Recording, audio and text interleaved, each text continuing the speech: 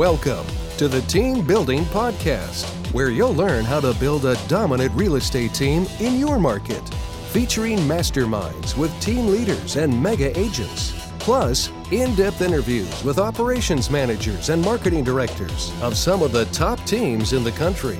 You'll learn the latest methods to generate and convert leads, streamline your operations, recruit and train better agents, and raise your profit.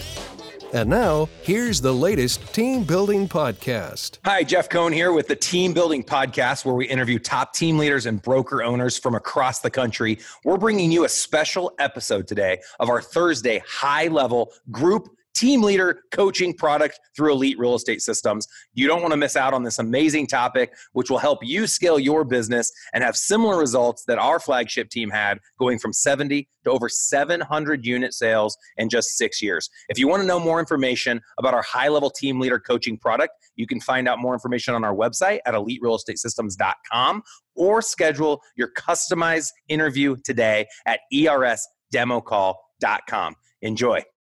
So I don't know how many of us were around in the business world when Y2K took place, but I wanted to kick off the call today speaking to this. And this was the crazy time in 1999, December 31, where people thought that the whole world was going to end because computer programs weren't written to extend into the year 2000.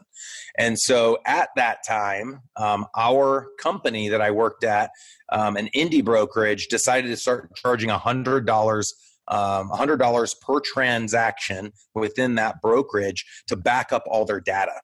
And so leading up to Y2K, they said to all their clients, yeah, we have to charge $100 now. There was no fee up until this point. And they said, we have to charge this $100 for this offsite data storage. So if something crazy takes place, or an act of God, the place burns down, whatever the case might be, all the data's lost, we'll at least have it all backed up, all the files from the last 7 years. And so they started charging the $100. Well, something rubbed me wrong as an entrepreneur when I got in the business in 2006 and said, what's this $100 that I have to collect that I'm not getting to keep? And so the broker gave me that explanation, which didn't seem like it had a lot of sustenance to it. And they told me, whatever you charge over the 100, you can keep. I said, excuse me? And they're like, yeah, whatever you charge over the 100, it's just a fee to the client. It's a commission, if you will, to the client, because it used to be called broker fees. Then we changed the name to broker commissions, and now we call them BAC fees, broker administration fee, but it is actually a commission on the HUD statement. So it's just like the 2.4% or 3% or 6% your client owes you. On top of that, there's a broker commission. And early on in my own personal business, when I got licensed in 2006, I started charging $199. And I kept the $99 to pay for an admin. And flash forward to today, we charge $600 on every buy-side transaction and $999 or $1,000 on every sell-side transaction. And what we found that in time as we grew, we were able to take 100% of those broker commissions, lead with revenue, and hire out new positions within our company by the money we generated off of the broker commission. So, we spend right now, our overhead is probably about $350,000 a year in all of the different positions, like Andy's role now as manager, Kevin's role as operations manager, Clayton as a trainer, Stefan as our sign runner, Samantha as our lead transaction coordinator, and then we have a secondary transaction coordinator in Emily, and even myself. I take payroll within our entity, and 100% of that is covered through a fee. And it doesn't seem realistic, and I never intended for it to get to where it is today. I'm really happy that it has, but fundamentally, the reason behind the broker commission was we wanted to continue to build support that would help the client and help the agent.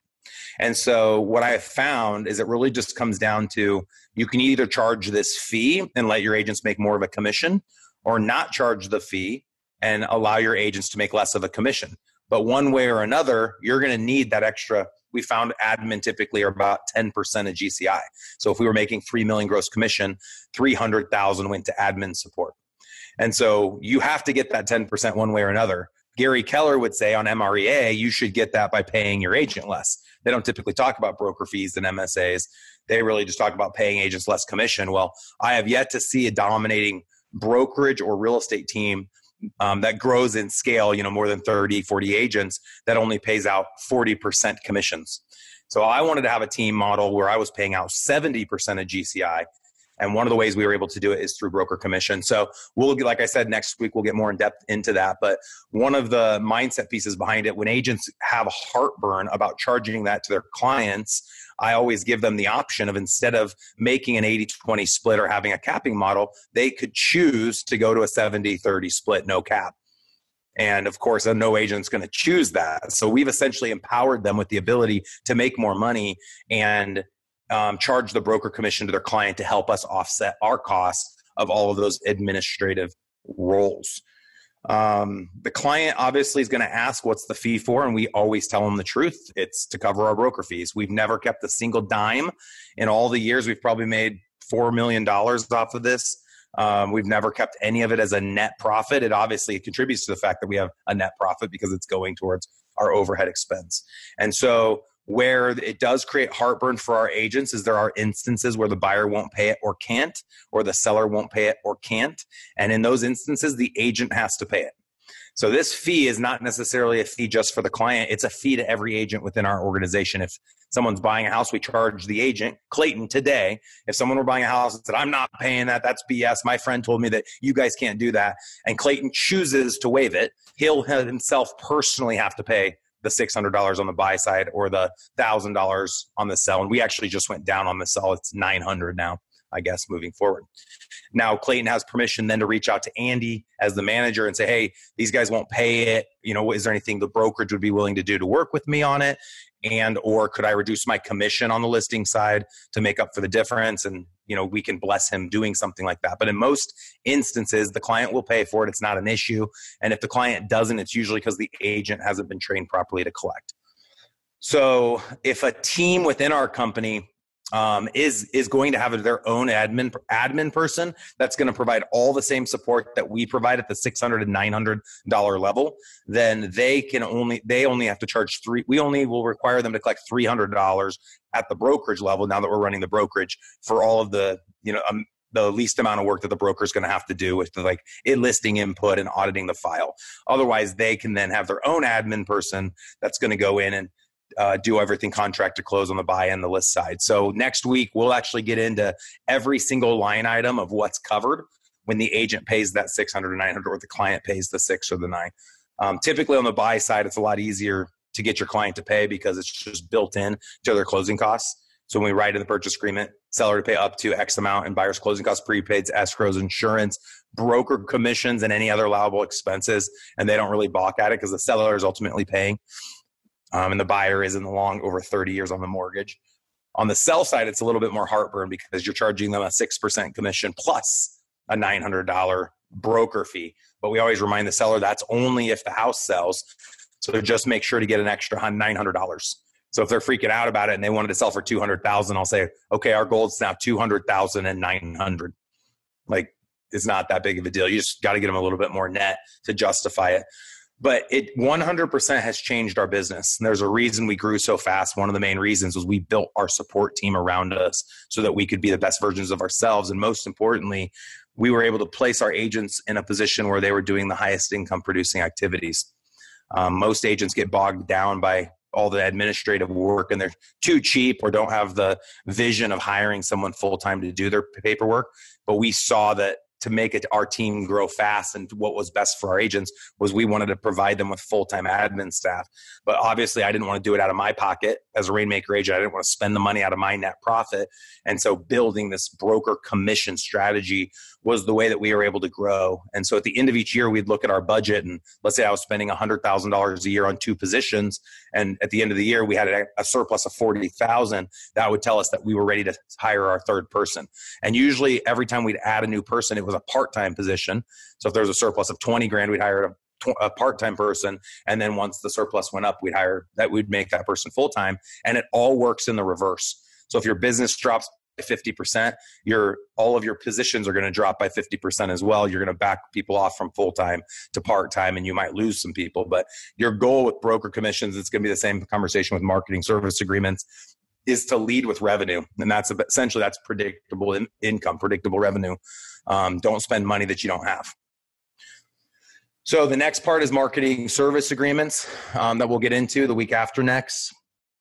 This idea was first presented to me, and I think I talked about this last week a little bit, by Boomtown's salesperson, David Yim. David was telling me about their platform, and it would cost $1,500. And in 2011, that seemed like a lot of money to be spending on a platform for a 3-person team. And then he explained to me that if I had a lender, or home inspection, home warranty, title company, insurance company that we were sending a lot of deals to, they could help me offset the cost of that Boomtown platform. And of course, today everyone knows these just as MSAs and everybody's doing it. In 2011, I got a lot of slack for doing it. People saying it's against RESPA, and we'll get into that a little bit more in depth in 2 weeks from now. But what we've come to learn is that everyone has MSAs, everyone being any large playing team. They can call it something else. If somebody comes and they just bring breakfast once a month, or they take your team out for pizza, that's a marketing service agreement. Even if they're not paying to help generate leads, there's an agreement there from a marketing standpoint. You're allowing those people access to your team to sell their products. So legally, if anyone is giving you money through an MSA, buying pizza, literally buying breakfast one day out of the year, and or giving you $10,000 a month. And when I say giving you, semantically, it's never going to you. It's going to the entity in which the leads are going to get generated. If that's ever happening, you have to have that person on your affiliated business arrangement disclosure. And so what we do is we create a vendor list, and Andy will share this with you in 2 weeks. And when we have them sign an affiliated business arrangement, we say we have an affiliated arrangement with, and it shows all the companies I own. And then it'll say, in addition, there may be compensation or other ancillary benefits of you choosing to use any of our vendors. And we make sure that they sign an agreement showing that they understand that any of those vendors, might be giving us money or providing us with breakfast or some type of other benefit. So with MSAs, if you're generating, like in the beginning when we started our first MSA in 2011, I had 2 lenders. It was $1,000 per lender, so $2,000 a month. So that covered my Boomtown platform. And then it also covered $500 in lead spend that I put towards Google ads at the time. And then I ponied up another $500 to the $1,000. I don't remember, but I think it was $1,000 towards Google ads and or Facebook ads. So with Boomtown, $1,500 for the platform, and then $1,500 was going towards leads. And my goal was to zero base at 100%. Well, there were all sorts of rumors that you could never have your MSAs cover 100%, which is not written anywhere. If anyone can show me that, I'll give them a $100 gift card. I've heard a lot of people say it. I've never seen it in any legal writ. So if you can show me RESPA or Realtor or any of these national companies that govern us, that you can show me that you cannot have 100% of your marketing costs covered, I would love to see it. I've hired local counsel to look over the laws, and I don't believe that that's the case. So I know Zillow was the first to spread the rumor, and when people started paying Zillow required that the agent would pay half and that the ancillary paid half. And the reason I believe Zillow did that was they wanted to make sure when the ancillary went away, which was inevitably going to happen because most agents don't follow up on their promise of sending leads, Zillow wanted to make sure money was going to keep coming in. So they have the agent commit to a year's worth of $500 a month, and the ancillary commit to a year's worth of $500 a month. The ancillary goes away, agent's still on the hook. But what happens if you just let the ancillary be 100% on the hook? Ancillary goes away, agent says, sorry, my ancillary backed out. That is why I believe people say it has to be 50-50, but I do not believe legally it does. So if someone could prove me wrong on that, I'd love to be proved wrong. I've yet to see it.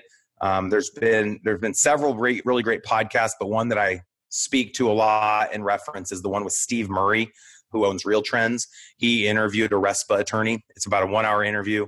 I'm sure you could find it if you Googled it.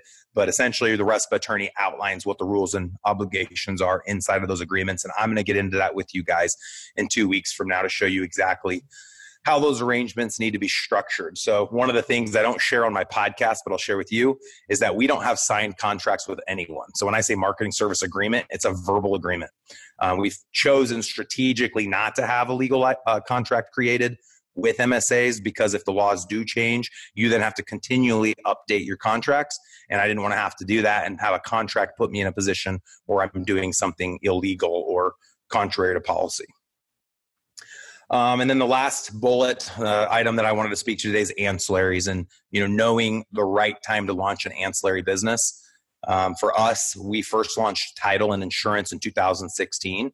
So it took 5 years. 2011, we launched the team. We started building all of these marketing service agreements. We got up to $12,000 a month in MSA contributions that were all going to Boomtown and that were all covering our lead costs for Google Ads and Facebook ads. We did Zillow for a while, but ROI didn't even come close to comparing with Zillow. And so we put all the budget towards Google and Facebook. In time, starting this year, we launched our mortgage arm. 3 or 4 years ago, as far as the ancillaries are concerned, we started our investing arm, Dynamic Properties. We also have been wanting to start property management, haven't gotten into property management yet, but I think that makes for a great ancillary in real estate, especially if you're representing a lot of investors. You can use it for yourself and for your clients. And then digital marketing. I never hear agents talk about this or brokerages, but we recently launched Verly. I know I've talked about that a couple times on our show. Verly is a digital marketing company that does everything from business cards to vlogging, virtual reality, 3D Matterport, headshots, bomb video type of videos for the agents and or any of our other ancillaries to use. All the social media engagement, all the, creating all of our social media websites and posting on those sites and writing blog articles. All of that is done through our digital marketing company. So thinking about, obviously today, a lot of us would outsource that, but eventually when you bring it in-house, anything you think you should bring in-house to use internally, you should also think, is this going to make a great business opportunity that I could scale across my city or across the country? So we've considered it even with like our sign runner would be another ancillary. We own a sign running company. Right now, they only work for us. But if we wanted to, we could scale that business and make that available to other companies in our area. And I think the best ancillary businesses to start are ones that can be fed outside of your team or outside of your brokerage. So my intent with title, mortgage, and insurance was that all of them would be supported by other agents across other brokerage brands, not just needing to be supported by my team. So believe it or not, those are the biggest 3 topics I wanted to cover today. Those are kind of the rabbit holes that we will go down. I just wanted to kind of give a 10,000 foot view. And I knew that you guys would have a lot of follow-up questions even today to kind of create some clarity around some of these points. So I'm going to turn it over to you to ask any questions. But in essence, philosophically, the goal with all 3 of these strategies was to help us be able to pay the agent more commission. So anytime you get pushback by agents trying to do this and they say, oh, you're all about money, it's all about greed, say, it is all about money and greed. I'm trying to put more money in your pocket. And they'll roll their eyes and not believe it. But if you look at the national average for what companies pay, typically the more commissions they pay out, the less value they offer. And I wanted to be in an environment where I could pay out just as much commission as everybody else that's selling the farm and still be able to provide great value at the back, in our back office. And transaction management is a huge part of that. Lead gen, a strong CRM, all the different systems and technology that support our group. And most of that is getting paid for through these zero basing strategies with the broker fee and the marketing service agreement and or the ancillary.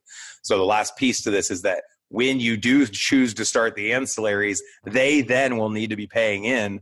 Obviously, you can't just stop receiving that $12,000 a month revenue. Those ancillaries will have to pay in as well. And then it hurts a little bit more because you own some of that or all of those ancillary entities. But they're helping to pay for leads. And the goal is that those leads come in. A certain percentage of those leads are going to close with your company. And if they do close with your real estate company, they're also kicking some opportunities back to the ancillary. So net, those ancillaries will create clarity as well. And they'll have predictable revenue. And they'll know every $500 they spend, they should close one deal. Just like right now, every $500 they spend, we're able to close a deal. One transaction every 500 is what we've been averaging for 9 years. So all of the ancillary businesses should track that. They won't. And so we track all of that for them.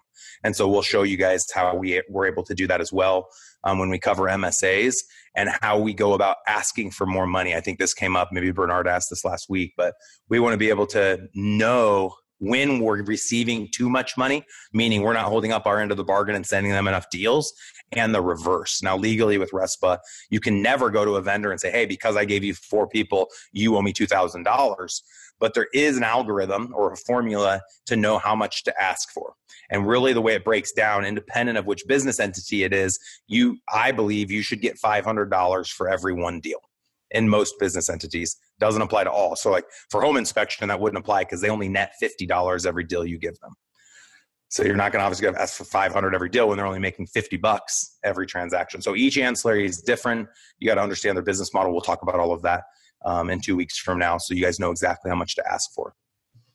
So that's the 10,000 foot view. I know I finished sooner than 30 minutes, but wanted to download kind of what the next 3 weeks topics are going to be. Would love to hang out with you guys for the next half hour or so and answer any questions you might have about any of those, even though we will go deeper, and or any other topic that you guys want to talk about today.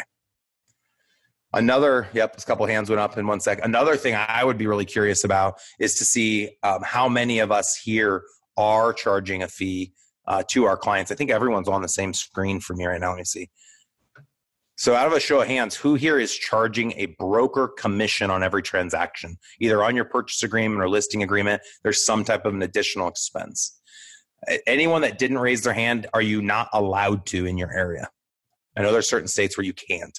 Anyone have a broker that doesn't allow it? Because I see that a lot too. Teams won't charge it because their broker won't allow it. Okay, and then out of everyone, who here has at least one marketing service agreement over $500 a month or more?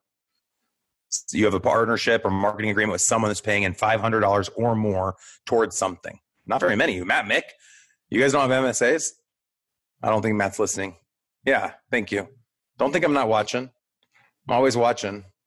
All right.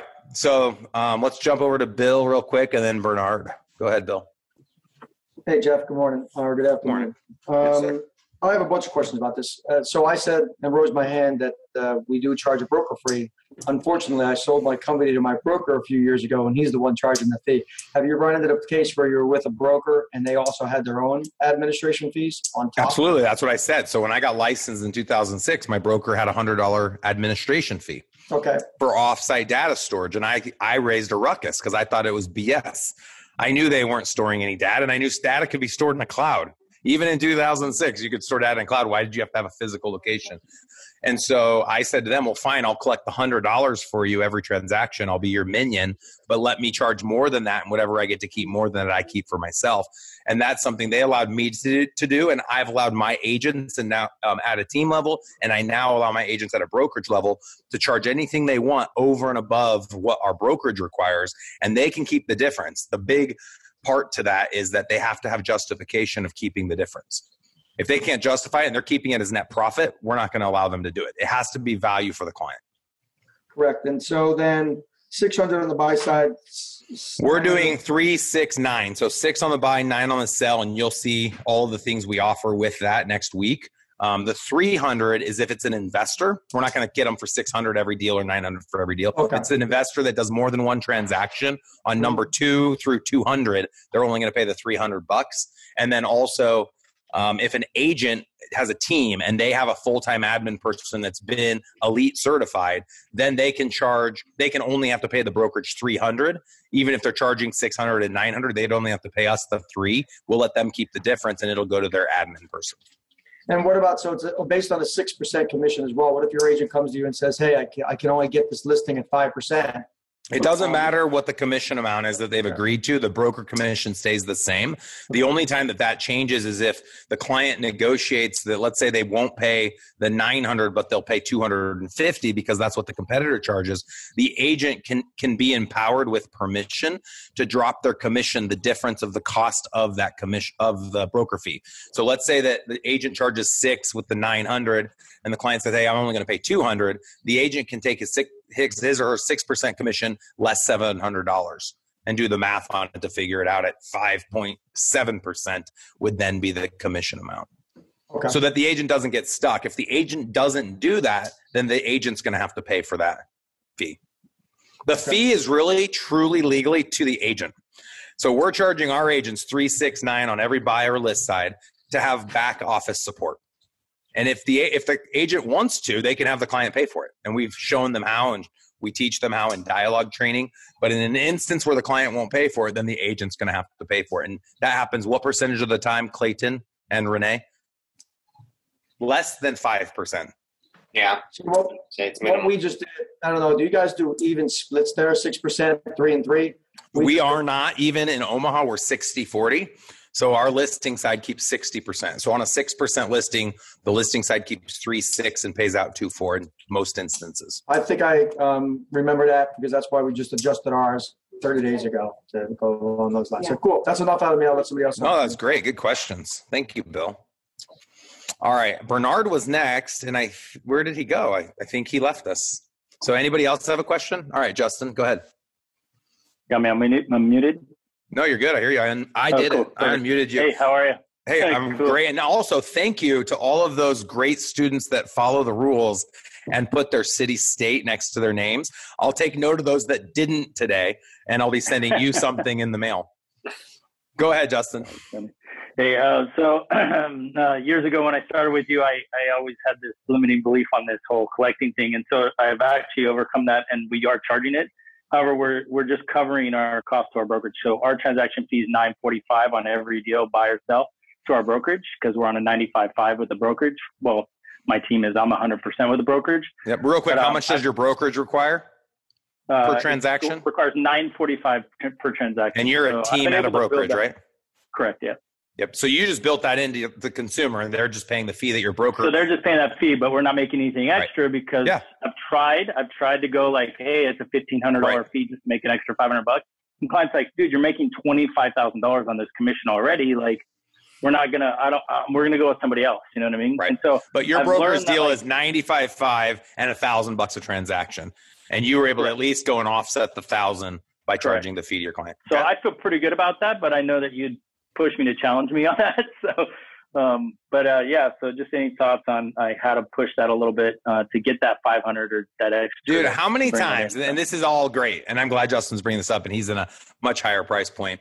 How many times do we go and buy something, bigger ticket items, and we're nervous about the purchase because we don't do it very often? So let's say a car as an example. Yeah. Built into the purchase agreement on every car that you ever buy at a dealership, there's going to be a processing fee. Yep. Processing fee. Shouldn't they already do that for you? Yeah, we call that a 945 processing fee. That goes, that's just our processing fee. And I've tried the little bit higher. I guess I just got to get over it and keep. So the point I'm getting to though is, my language. Shouldn't that be part of when you buy a car? Like, shouldn't that be built into the commission? And this is the same argument, the same 100%. Mindset that the client has. And the truth is that the consumer typically won't challenge it, especially if they don't have to pay for it. The buyer doesn't care. You charge them $1,500, $2,000. If you say, we'll negotiate to have the seller cover the cost of this, the buyer's not going to push back. And normally, if we get pushback, it's on the opposite side. But Justin, I think you're doing awesome to at least cover that. Thanks. You're zero basing the cost with your brokerage other than the 95.5 that they get to keep forever, by the way. Yeah. There are other models out there. We should get into that. Let's get into commission caps. All right. See Justin trying to get off the call really fast.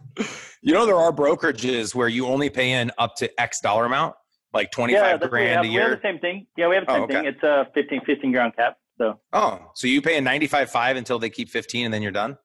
Yeah. And they get 1,000 forever though. Correct. That's where I get crushed because I do a ton of transactions. So I'm just getting, killed on that. So and we charge just the same. I mean, we're 6 and 9 forever. There's no cap on that because again, that's the support. And I bet your broker would argue the same thing. Yeah, exactly. So all right, cool. Thanks, guys. Thanks. What else? All right, Bill, back to you. Just because I heard you say something about you represented a buyer that you'll include that fee out of the seller's side in the negotiation. Can you just tell me a little bit about what that looks like? Yeah. So typically you can negotiate the seller to cover part of the buyer's closing costs. It doesn't happen in every state, but it happens in most. And so what happens is the buyer, let's say they're buying a $200,000 house and they need $10,000 in closing costs. And they offer gotcha. Okay. Instead of offering 190, they offer 200 and ask for 10 grand in closing costs. So just include in the closing costs, right? All right. Yeah. Just one of the line items in the closing costs. And I'd recommend if you're not already doing this, you always write into that sentence and any other allowable expenses. That's what I already write. Perfect. Then you're set on that. The only issue you have is if they're getting a certain type of financing, is it FHA where they only can pay up to 3%. Mm-hmm. Sometimes the broker fee will be the reason they push over, but do not make it the broker fee as the reason. Make it any of the other fees were the reason that they went over, not the broker fee. Okay, thanks. Cool. Good question. All right. What else? Want more? Bernard, your hand was up and then you vanished for a little bit. Do you want to ask something? Yeah, I kind of got tired, so I figured I'd just gonna disappear. Nice haircut. Thanks, finally. Yeah. So we brought our first lender on, first MSA, and everything's agreed on. And then I kind of backpedaled a little bit, started talking to the attorneys after I talked to you last week about it briefly. And of course, our local attorney has no idea regarding RESPA, but he's kind of raising the flags, what have you. So I brought that up to the mortgage guy. He's working for the big mortgage company. They're going to run it through compliance on their end. But do you have anybody that you can refer me out to, an attorney that specializes in RESPA questions? I can just run it by him to make sure. Yeah, what's the question? Just out of curiosity. If what we are trying to do is, to have this run through Boomtown, that the our lender is paying towards the advertising spend. So you want to know if that's legal? There's 5,000 teams doing it right now with Boomtown. How many clients are there with Zillow? 150,000 clients are doing it with Zillow. It's 100. So you should always check with an attorney, but it is 100%. Right. It's definitely legal. What I will tell you is that banks are going to be governed differently than private mortgage companies. So typically banks are going to be following up, private mortgage companies follow the CFPB guidelines, but I've had a lot more success getting contributions from private mortgage companies and broker shops that sell the paper than I have through banks. So just as a quick delineation for you guys. But yes, Renee Mueller, would you mind sharing your contact? Oh my gosh. Would you mind sharing your contact with the group, please, in the chat? So we've been working with a person who worked for RESPA for 13 years to create our mortgage and our insurance entities. And so he does a great job. He's $650 an hour. So tread lightly and quickly with him. He always wants a small talk. I'm like, no small talk, just question, answer. Let's go. 2-minute phone call. I've been clocking it. I mean, it's expensive, but you could drop him an email. Sometimes he'll do some pro bono stuff if it's a simple question. If your question's just, can you do a marketing service agreement? Yes. And that's it. One other question is if it's in our local area, because last time I talked to you, it's like, yeah, it's all legit, but you always have to make sure you check in our area. But the way I understand it, RESPA is national. It doesn't, there's no local. And I'm saying that sentence to take the monkey off of my back. And this is recorded. So everybody, if anything you do, no matter what it is, you always should seek legal counsel. All right. Great question, Bernard. Bill, back to you. I told you I had a bunch of them. You're good. So on to those MSA agents. So we're not Boomtown. We're Real Geeks. I got to check to see whether or not a Real Geeks will allow payment from other people. Absolutely. Everyone will, anytime you ask that sentence, will someone allow payment? The answer is always yes. If someone's willing to give money, I had someone depositing a $20,000 check this week, which was a distribution I got from my title company. And she said, Jeff, I don't have your personal checking account number, which is who they made the check out to. And I said, oh, they'll take the money. And she said, what do you mean? And I said, oh, you just go to the bank and say you have money to put into Jeff's account. I don't think they're going to stop it. So that's I've never seen someone not take a marketing service contribution. Can it be a direct payment though? It's required to be a direct payment to a third party. Everyone listening right now, you never will receive a dime from a marketing service agreement. Okay. That's why I started launching ancillaries. Now, I had a little idea a couple years back where I could start a marketing company with a separate LLC. And all of the businesses I had marketing service agreements with, I would close all the marketing service agreements and I'd have them pay my third-party marketing company to generate leads for them. Then I could keep money as profit if I wanted to. But they cannot pay your entity or you personally. They have to pay a third-party marketing company that you own, or they have to pay a lead company like a Boomtown or a Real Geeks or Sync or any of the ones that are out there. That is the biggest thing, and we'll get into that, like I said, in 2 weeks. You cannot receive money from your marketing service agreement partners. The money should not go to you. So I'll go off topic a little bit then. So something you touched on, you talked about the 80-20 split, the 70-30 split, and I've owned a brokership for a long time, and there was never really any money in it until you get into these fees.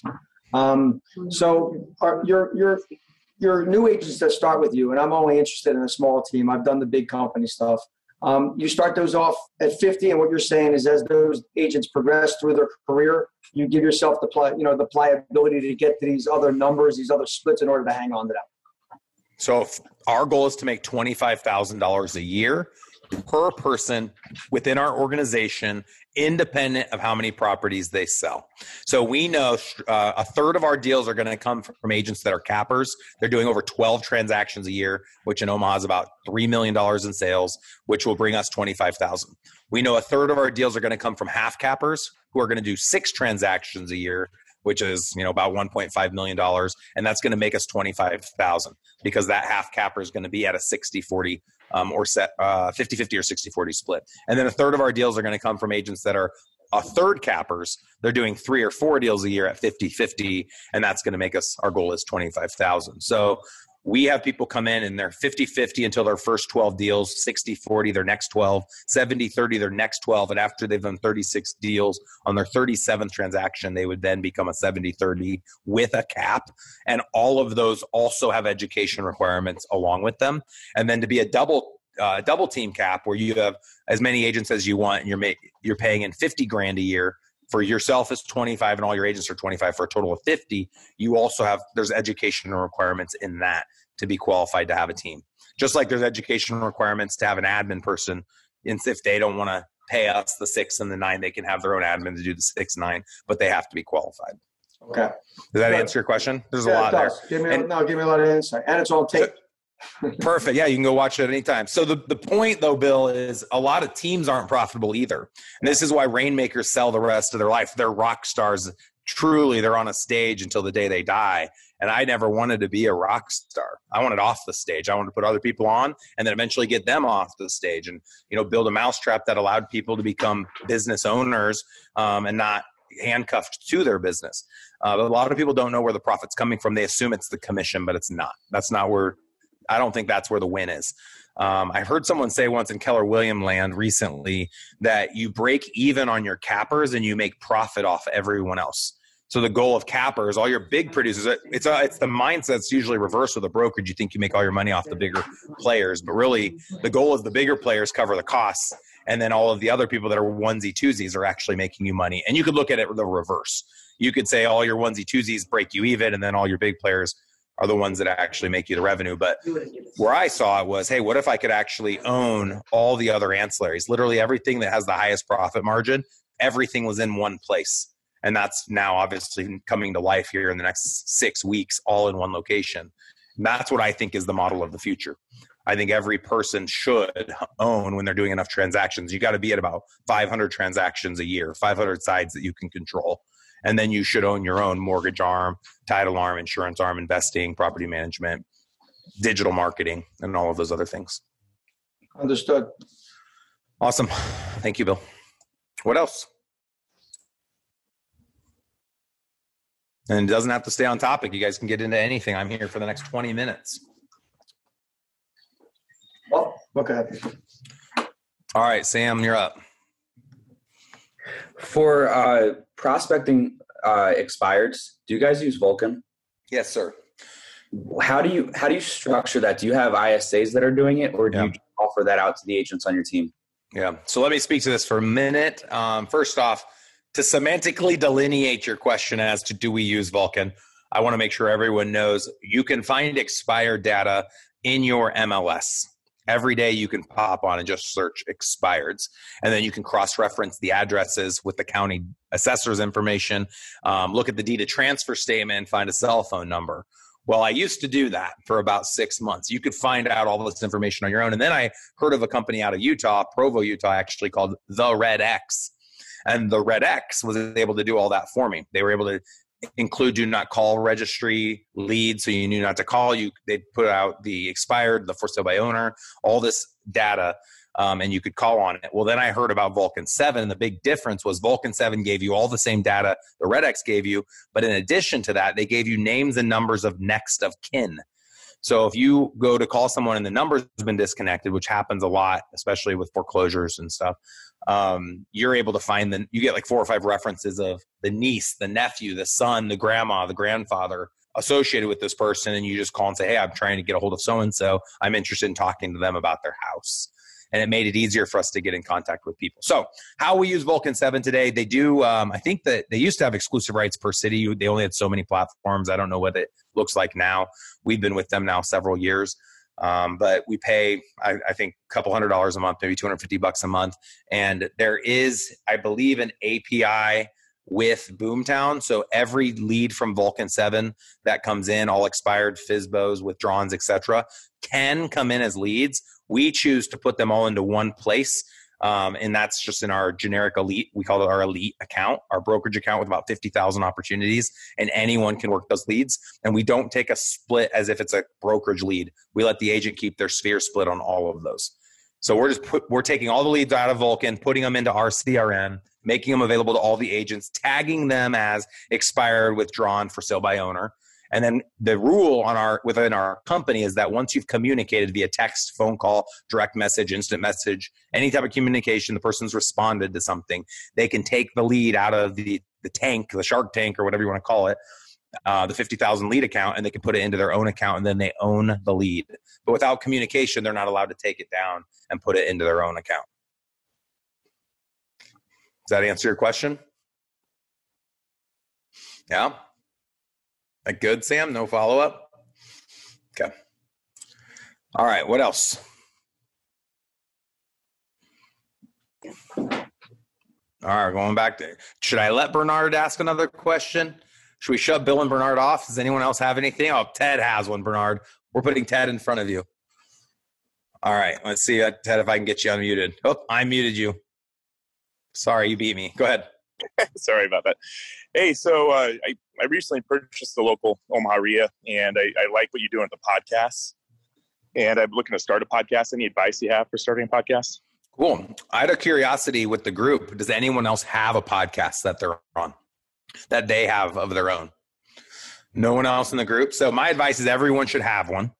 And everyone should have one to talk about the things that they're interested in talking about. I went out and probably visited over 100 brick and mortar offices back in 2011, 12, and 13, intentionally to learn more about building and scaling a dominant real estate team. And then I implemented all those things. And then I was invited to be on a ton of real estate podcasts. And then I realized that the real estate podcasts I listened to sucked because they always talked about selling real estate. And I didn't want anything to do with selling real estate. I wanted to learn how to not sell real estate. And so I believe I was the first and continue to be the only real estate podcast that doesn't teach anything about selling real estate. It only teaches people to quit real estate and focus on building businesses. So as far as advice, the tech is cheap. This is a $150 microphone, even though it looks really cool. Get them on Amazon. They're about $150. I'm actually going to be doing a podcast on how to do podcasting. I've been doing it for 4 years. I have over 100 reviews on iTunes. We're on iTunes, Stitcher, YouTube channel. And pretty much all the other places that it syncs to. And then just have a systematic way of getting interviews. And just, it's easy to do that too. Everyone wants to be on a podcast and tell their story. I'd recommend keep the episode short. Most people only spend about 20 minutes listening or watching a podcast. So there's like Jocko Willink's episodes are 3 hours. I'd love to see what percentage of those episodes actually get consumed. I like a 20, 25-minute episode. They don't have to be recorded. No one's watching, like less than 5%. Out of everyone in this group that listens or follows our podcast, how many of you watch it? Out of that show of hands. Any of you watch it? So yeah, no one watches. Everyone listens. We get 3,000 downloads per episode. We average 12,000 downloads a month, and that's with 4 episodes going out a month. So it's about 3,000 per episode. Have a systematic, approach in that. Don't start a podcast and then only do 1 or 2 and then wait 6 months. You're going to lose your audience. So that's a big deal. Also having an email list. So like if they listen on iTunes, you don't have their email address. So have a reason why they need to go log in for something. Giving away free content's the best way to do that. And so we give away free stuff all the time. Growwithers.com. You can get my free business plan. You can get our keynote. You get our listing press, buyer press, all sorts of stuff. And then we capture their email. And then we send out an email every time a new podcast releases. Out of everyone in this group, who gets an email when a new podcast releases? Just out of curiosity. Most of you should. If you haven't yet, Jonathan, go out to EliteRealEstateSystems.com, click on podcast, and give us your email address. Because I think it's way better. I know I have iTunes and I listen to my podcasts on iTunes, but I don't allow for push notifications because they're extremely annoying. And so I go out and I'm like, oh crap, there's 7 more podcasts by Joe Rogan. I totally spaced. But if I had an email come in every time there was a new podcast, then I might pay more attention to it. The cool thing about the email is it talks about what's talked about, and it has timestamps where you click on it and it'll take you to different topics. If you don't want to have to listen to the whole thing, you just want to go to the best parts of the podcast. So Ted, that's a quick download. I could keep going down this rabbit hole. I think it's a great idea. In this room I'm in right now, let me see if I can take my camera off. I'm just in my virtual reality room in my basement. And my tech is 2 LED lights. These are $50 each on Amazon. I have one low, one high. I have to do a low one because I always wear my hat and I have shadowing. And then I'm just running on a little laptop. It's just a MacBook. So nothing special. Microphone, MacBook. Oh, I do have a Logitech camera. See if I can show you that by showing myself. I don't know if this will work. Can you see my camera? I guess you can't because this is the camera, but I thought if I could put it on one of your screens, you'd be able to see it. It's a $100 Logitech camera. So pay a little bit of money and you'll get it made a huge difference. It's like literally this camera is 5 times better than the built-in. So what is that? All that stuff added up. I mean, I think you're probably with the laptop, you're $1,000, but take the laptop out of the equation, it's a couple $100. So the biggest thing is just being systematic about it. I found you on YouTube. You found me on YouTube? That's like where you first saw our content? Yes. Yeah. Oh, wow. Cool.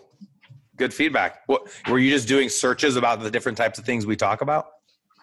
Like I said, I've owned a real estate brokerage for 25 years. And then when we were in the midst of selling it, we knew we were going to sell it.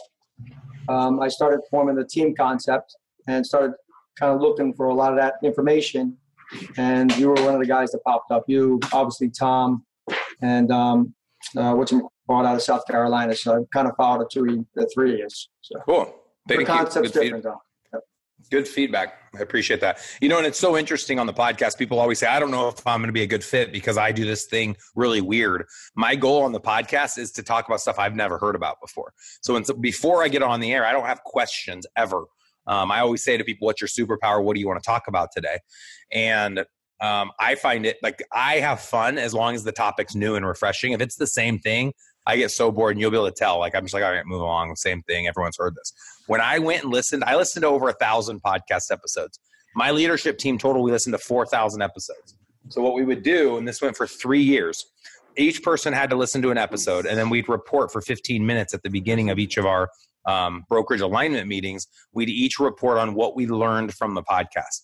And listening to all of the traditional How to Sell Real Estate podcasts, we got to a point, it took about a year, but we got to a point where we'd all 4 come together and say there was nothing new. What we saw was it was just the same content cycling, and you guys will probably see that as well. So what I think is fun is to find people that are talking about things that nobody else is doing. So the last couple episodes, I've been talking about near field communication chips. I love talking about VR and grabbing my VR goggles. Obviously, commission splits, different split strategies, like where you're paying salaried positions with little bonuses, giving people points, point systems built with key performance indicators, tracking softwares like Sisu, I think is cool. Lead gen's always going to be a topic that I find fascinating, and lead conversion strategies. YouTube channels, creating hyper-local content, which I know, Matt Mick, you've done a good job at that. A lot of agents don't put enough time and emphasis into that. But creating hyper-local content on YouTube and then doing a soft close to say, hey, if you want real estate support or have questions about our city, feel free to reach out. But I just continue to try to perfect. I have an ask for you guys if I can be selfish. I'm looking at optimizing my Google business presence and my website presence online. And I had heard HomeSnap does a really good job at that. There's a couple other national companies that I think help with that. But ultimately, I want to get more Google reviews, stronger Google placement. We're going to a new office location in 6 weeks. We're in a temp space now, so we haven't pushed our temp space because we don't want people to find it on Google after we move. But once we get to the new space, I'm in a 10.5-year lease. And I want to make sure that we're pushing as much Google juice there as possible. So when people search KW Elite anywhere in the country, our page is popping up. So if anyone knows anyone, if anyone's really well versed at this and wants to speak to the group right now, feel free.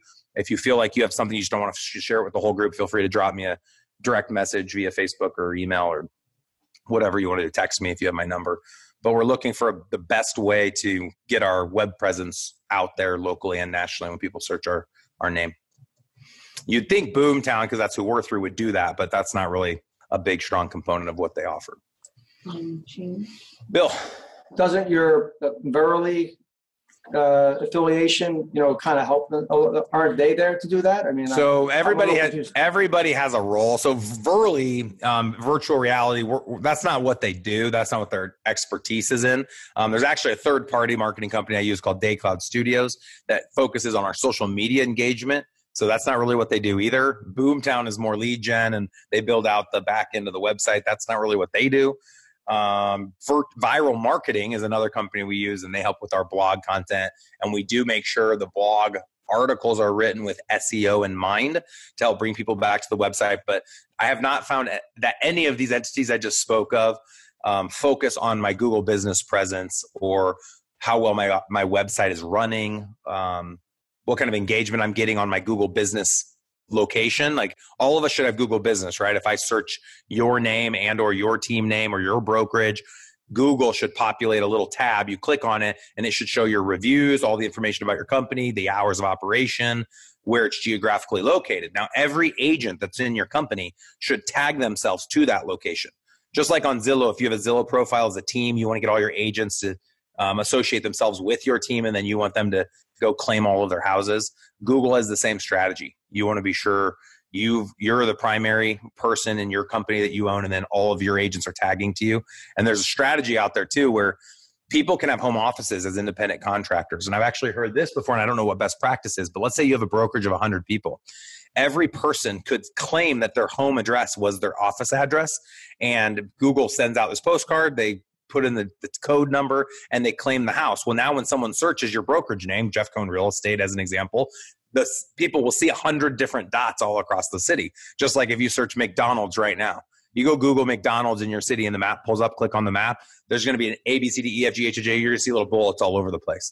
So instead of all the bullets being concentrated to your one local specific location, I think it'd be pretty cool if all your agents associated their office with their home office versus the office, just because then it explodes when people search it. But I don't know best practices, and this is why I'm asking to the group if they know of any companies out there that do a good job. Has anyone ever used HomeSnap? Show of hands. Clayton, you have? Maybe you're, yeah? All right, we'll talk about it. All right, Sam, I'm unmuting you. Go ahead. Question about your investment team that you built versus your sales team. If you started all over, would you do the same model that you did, that you built your sales team first? I would have bought a catamaran and just gone to Greece, filed bankruptcy, and hid along all the islands if I could do it again.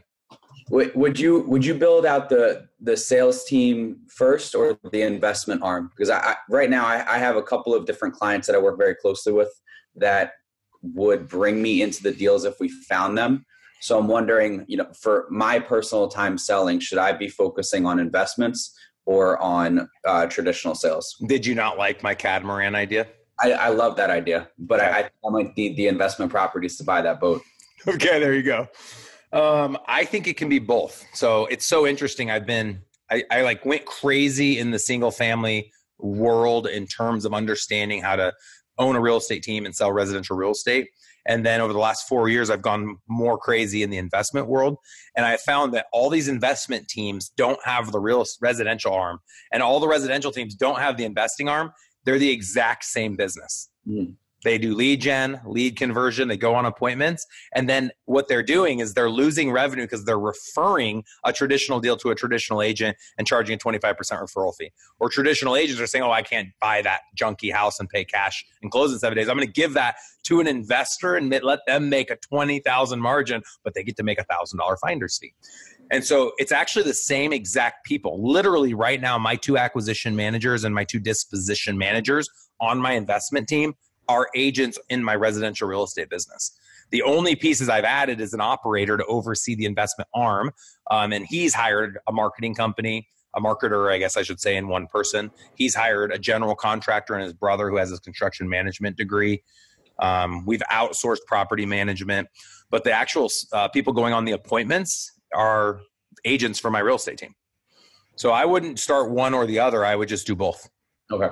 Really good question. And a lot of people aren't applying that, but it does work. And what's beautiful with that is You go on an appointment sometimes on a house that you're going to list traditional, and would make like it's just a pile, right?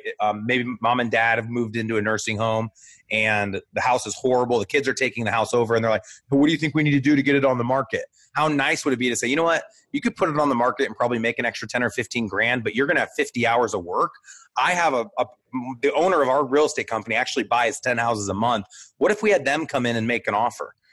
And to be able to say that sentence, we've empowered all of our agents to say that. It's a game changer, and it works in the reverse. So you go on this appointment of this house this person wants to fire sale, and they say, we have 6 months. We're not in any hurry. And you're like, well, would you be willing to do this, this, this? They're like, yeah. We say, this might make a traditional sale. This is a great house. You could make more money just selling it on the traditional market, and I can help you in either of those instances. So if you go listen to my podcast on investing, there's actually 6 ways that we believe are the best ways to generate revenue. 1 is list it traditionally.